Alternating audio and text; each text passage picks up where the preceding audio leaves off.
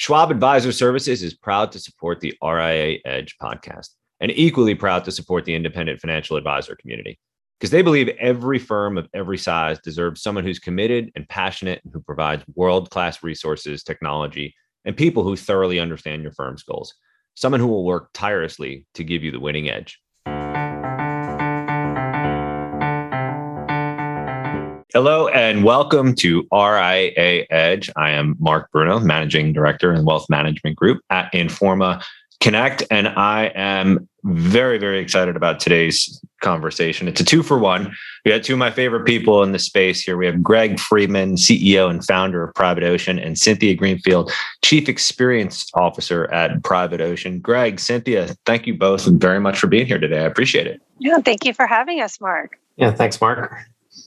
This will be fun, and not just because you built Private Ocean into one of the largest and most successful RIA firms in the business, but you've also just written a book about M&A. And I can't think of a better topic right now than M&A. And more importantly, what I love about what you have both done here is you're not just focused on how to get a deal done, how to make the most money. You're actually focusing on something that very few people are talking about right now. The name of the book says it all: integrating culture in successful RIA mergers and acquisitions. So thank you both for taking a few minutes to walk us through the cultural elements and what it takes to actually complete a deal and build a successful RIA firm. I'm really looking forward to this. So we'll just jump right into the first question here.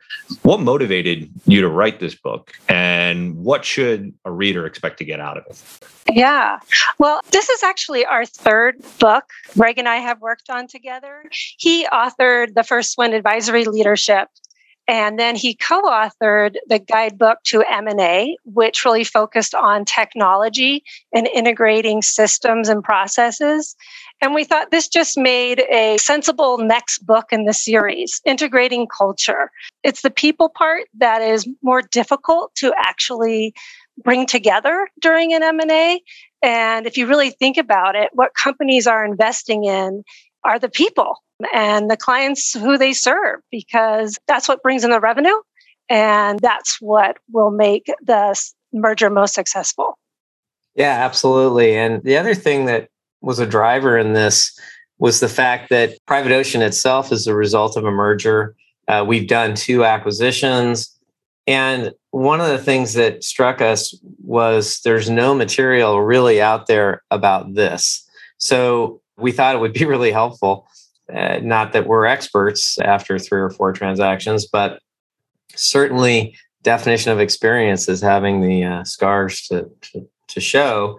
So we thought, well, we've learned a lot. And so rather than focus, again, as Cynthia mentioned, on some of the more technical aspects, which there's quite a bit actually at this point, there's a lot of material on just general M&A and deals. And it's always about deal structures and things like that. And then when we ran by a number of colleagues and said, hey, what do you think? They were very supportive of us putting something out because that, again, the ground was fertile for focusing on people and some of the things we've done that we felt have been really helpful. Yeah, and I imagine if you figured out how to co-author a book, actually write an entire book with someone else, you definitely know a few things about teamwork, right?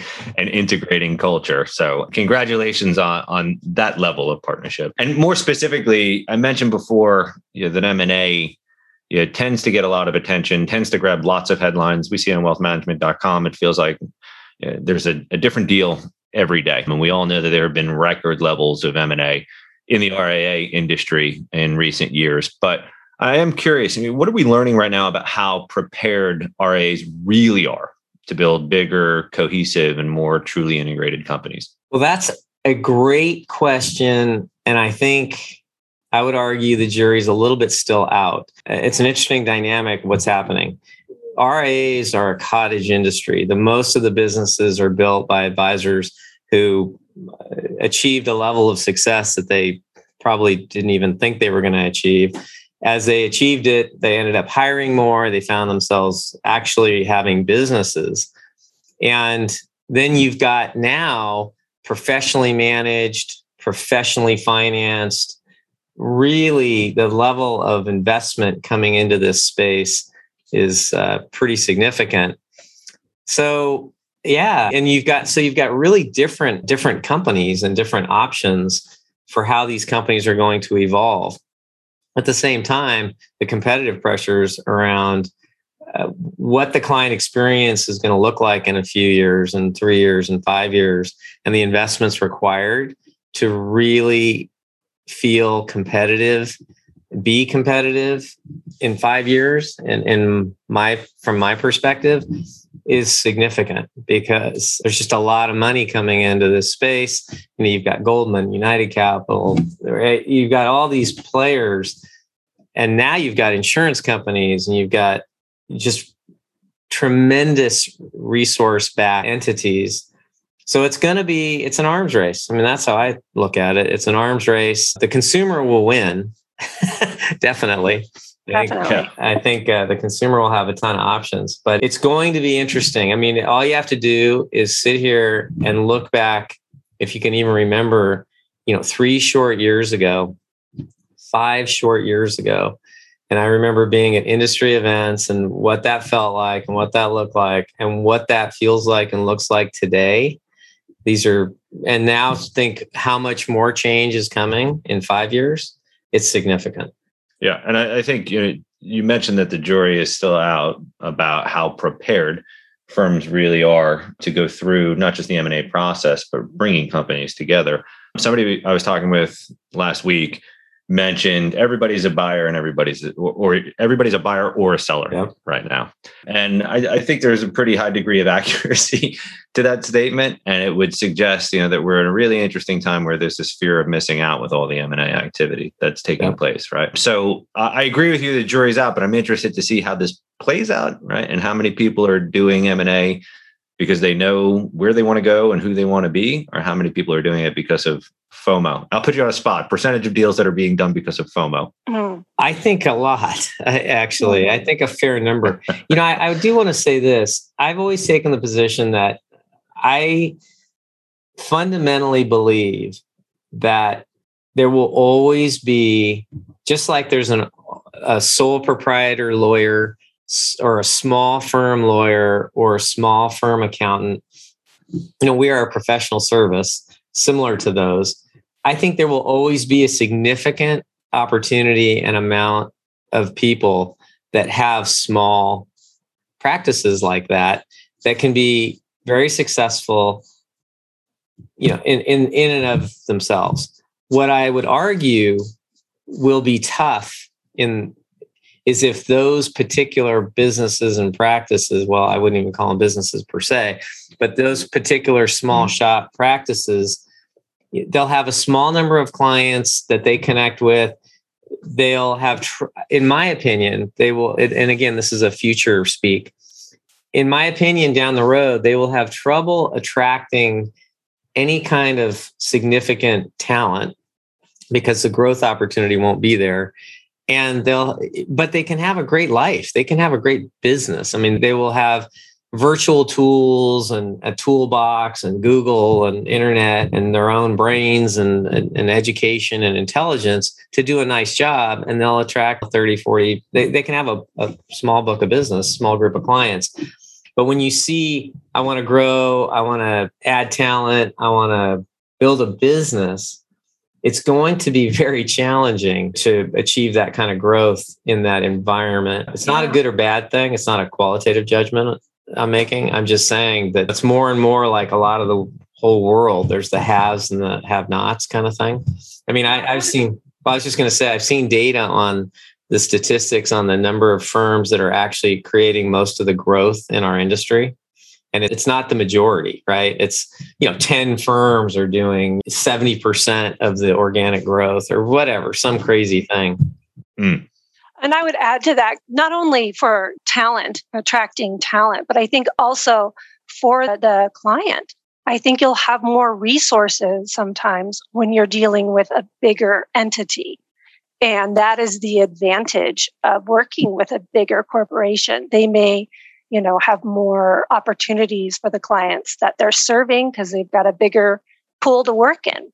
That's a great point. Came up in an earlier RIA Edge episode as well, right? If you need access to more advanced estate planning or tax strategies, some of the larger organizations are building that out, right? So to both of your point earlier, I think this is in the end good for the client. We'll see how effectively the space evolves. And more specifically, I'd love to get into some of the takeaways, some of the best practices that you have in your book. I love that it's not just a book, it's a guide. And you're not just talking at advisors about the importance of culture. You're actually providing guidance on how to bring people and teams together. So I would ask you, while each firm and every deal is unique, what are some of the common best practices that you've both outlined in the book for effectively bringing teams and firms together?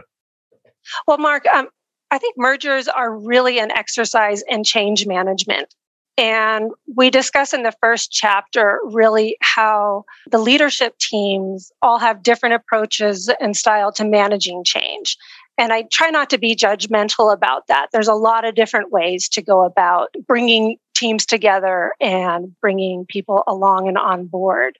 My experience in Private Ocean, I should say our experience at Private Ocean and what we've seen is successful is having pretty open communication and being transparent with everybody. So everyone feels safe to participate in the conversation and enroll the team in mutually understood desired outcomes. So there's not this sense of the unknown, which creates worry and distance, I think, between the leadership and the teams they're trying to be together. To address specifically with some of the best practices, something that works great is actually bringing your people together. Of course, in person is the best, but in today's world, sometimes that has to be virtual.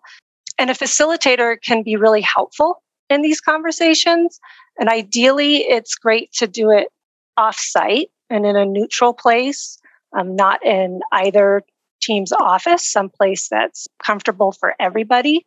And the work that you want to do together with the teams is first to define your common values. Do an exercise to find what are the shared beliefs and practices, and to prioritize these and make a list, an actual visual list.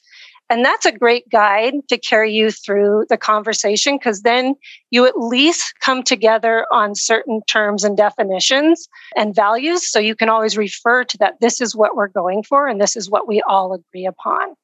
You also want to look for opportunities where you identify, you can make changes for the better between your organizations, that the partnership will actually make you stronger together, culturally and otherwise. So that's another great part of doing an offsite together.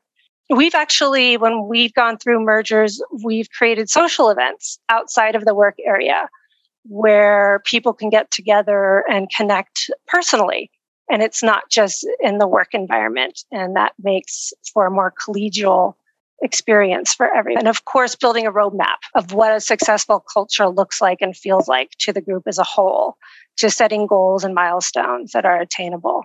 So those are exercises and practices that we have used at Private Ocean that have been very helpful. Of course, there have been setbacks, and those are to be expected. And so having some flexibility in this entire process makes it more realistic in getting your desired outcome. And a lot of times those goals can change too along the way. Yeah. And I do want to get into some of your experience at Private Ocean, but I have a couple of other questions that I'd like to ask just around goal setting. You mentioned the roadmap, and I think everything, Cynthia, that you just outlined is real. It's tangible. And I appreciate that, because a lot of times we just talk about the importance of culture, but we don't necessarily say what to do or how to get there.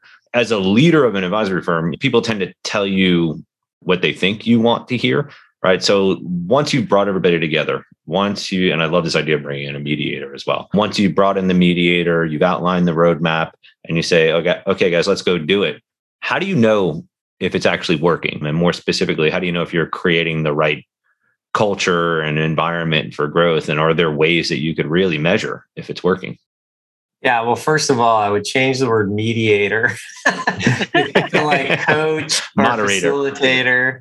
Yeah, moderator's better. I was actually going to stress that on the previous question. I mean, the thing that Cynthia talks about, and one of the things she brings so much to the table for us, is she's a certified coach. So using coaches and facilitators is fundamentally amazing in developing these meetings and things like that. But when you think about how do you really know if you're creating the right culture and environment for growth, part of me says it's pretty easy in a couple ways.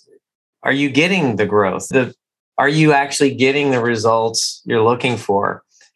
One of the things that I always think about is about types of cultures, right? There are different types of cultures. So I'm going to use the polar opposite of how we operate to make my point. A command and control, right? Very hierarchical, decisions flow from the top. We're just going to tell you what to do. Let's go. That kind of thing. That can work, right? You've got some really strong leader who just says, this is how it is. Let's go get it done.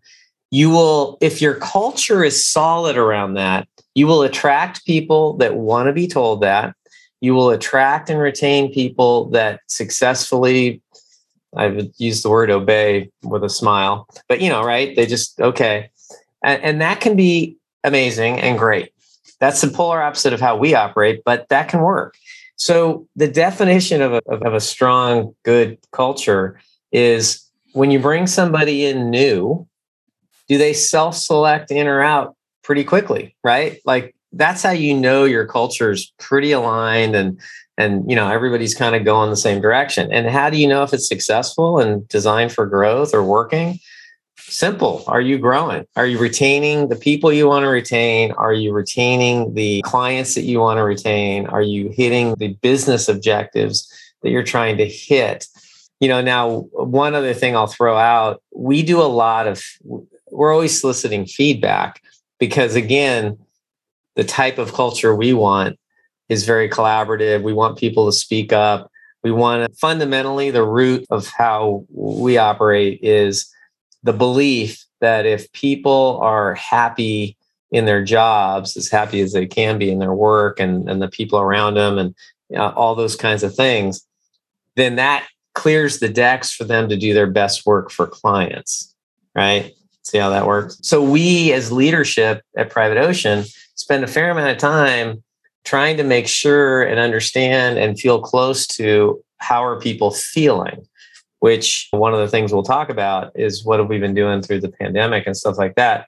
Well, that's right up our alley because we've always been like this. So anyways, all that to say, you're succeeding if your employees are staying, if your clients are staying, and you're adding, you're growing.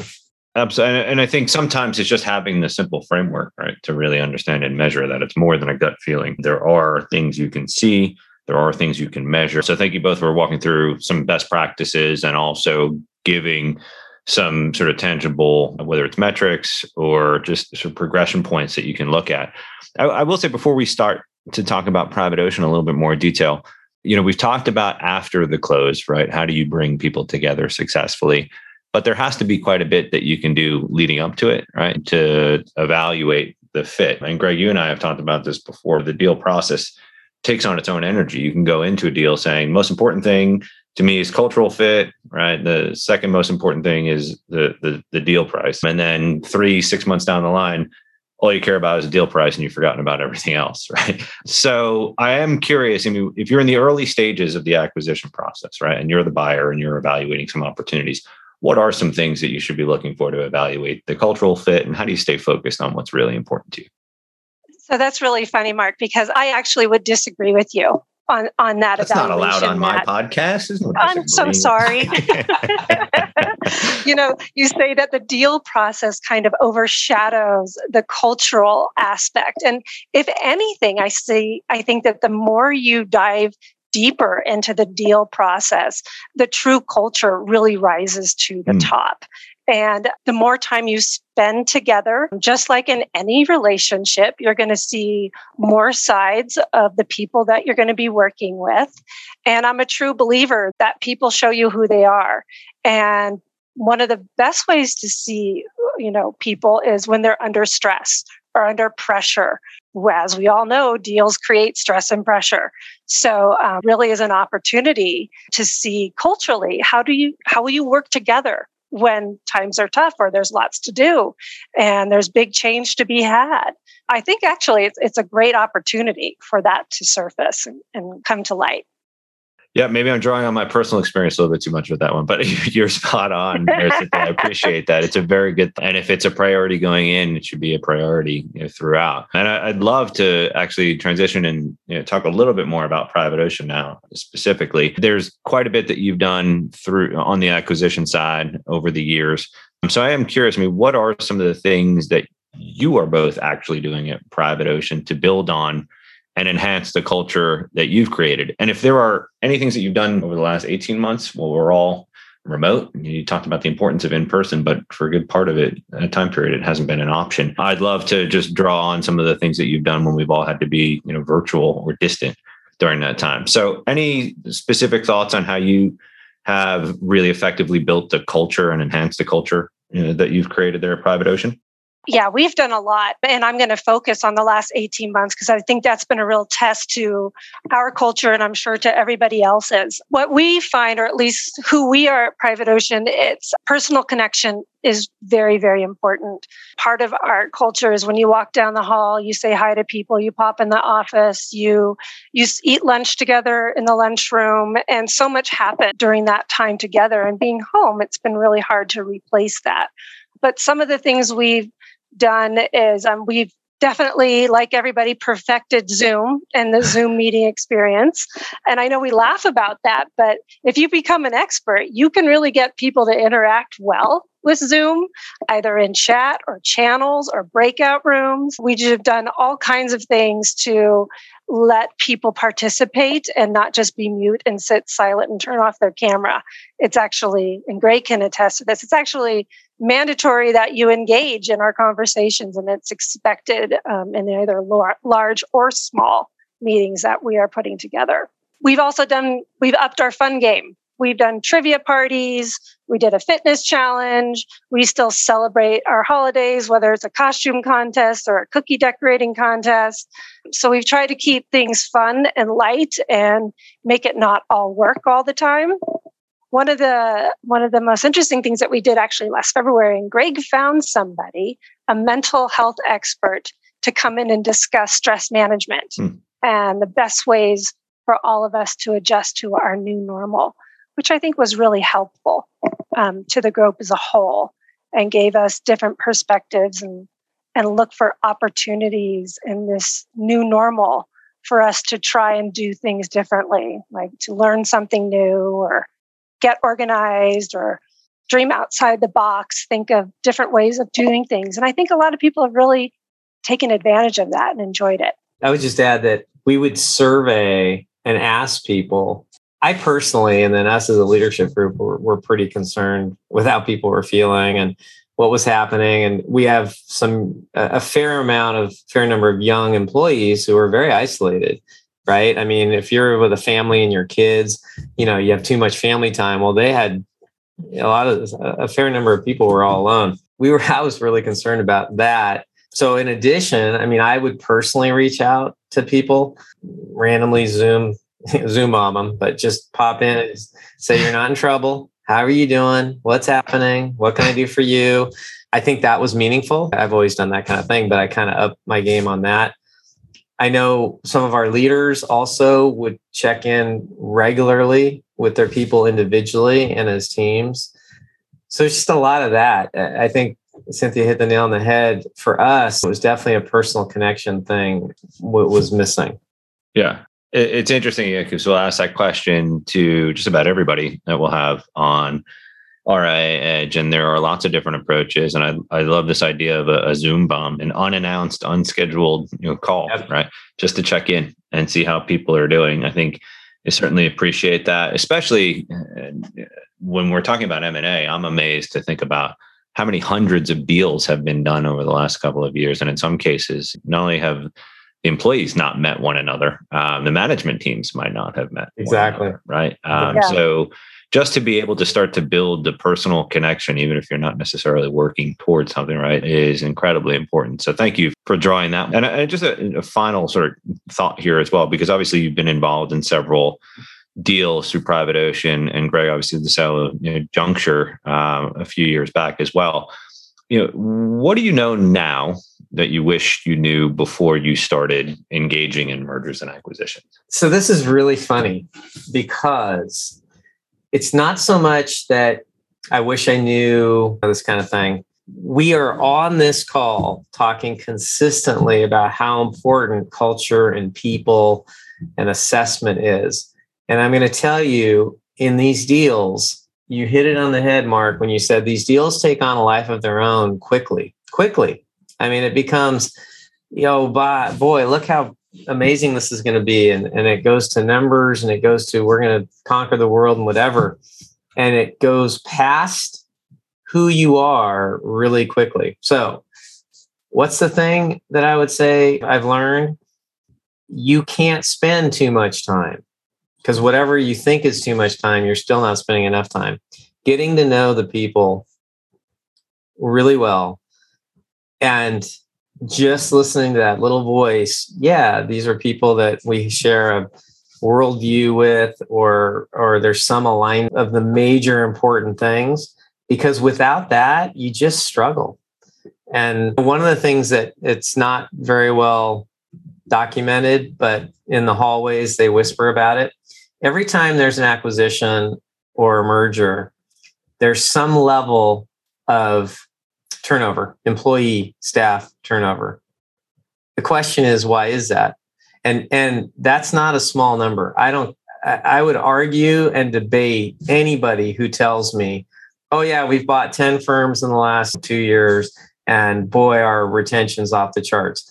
There's probably two reasons for that, even if it's true, which I would challenge that it's true. But let's say it's true.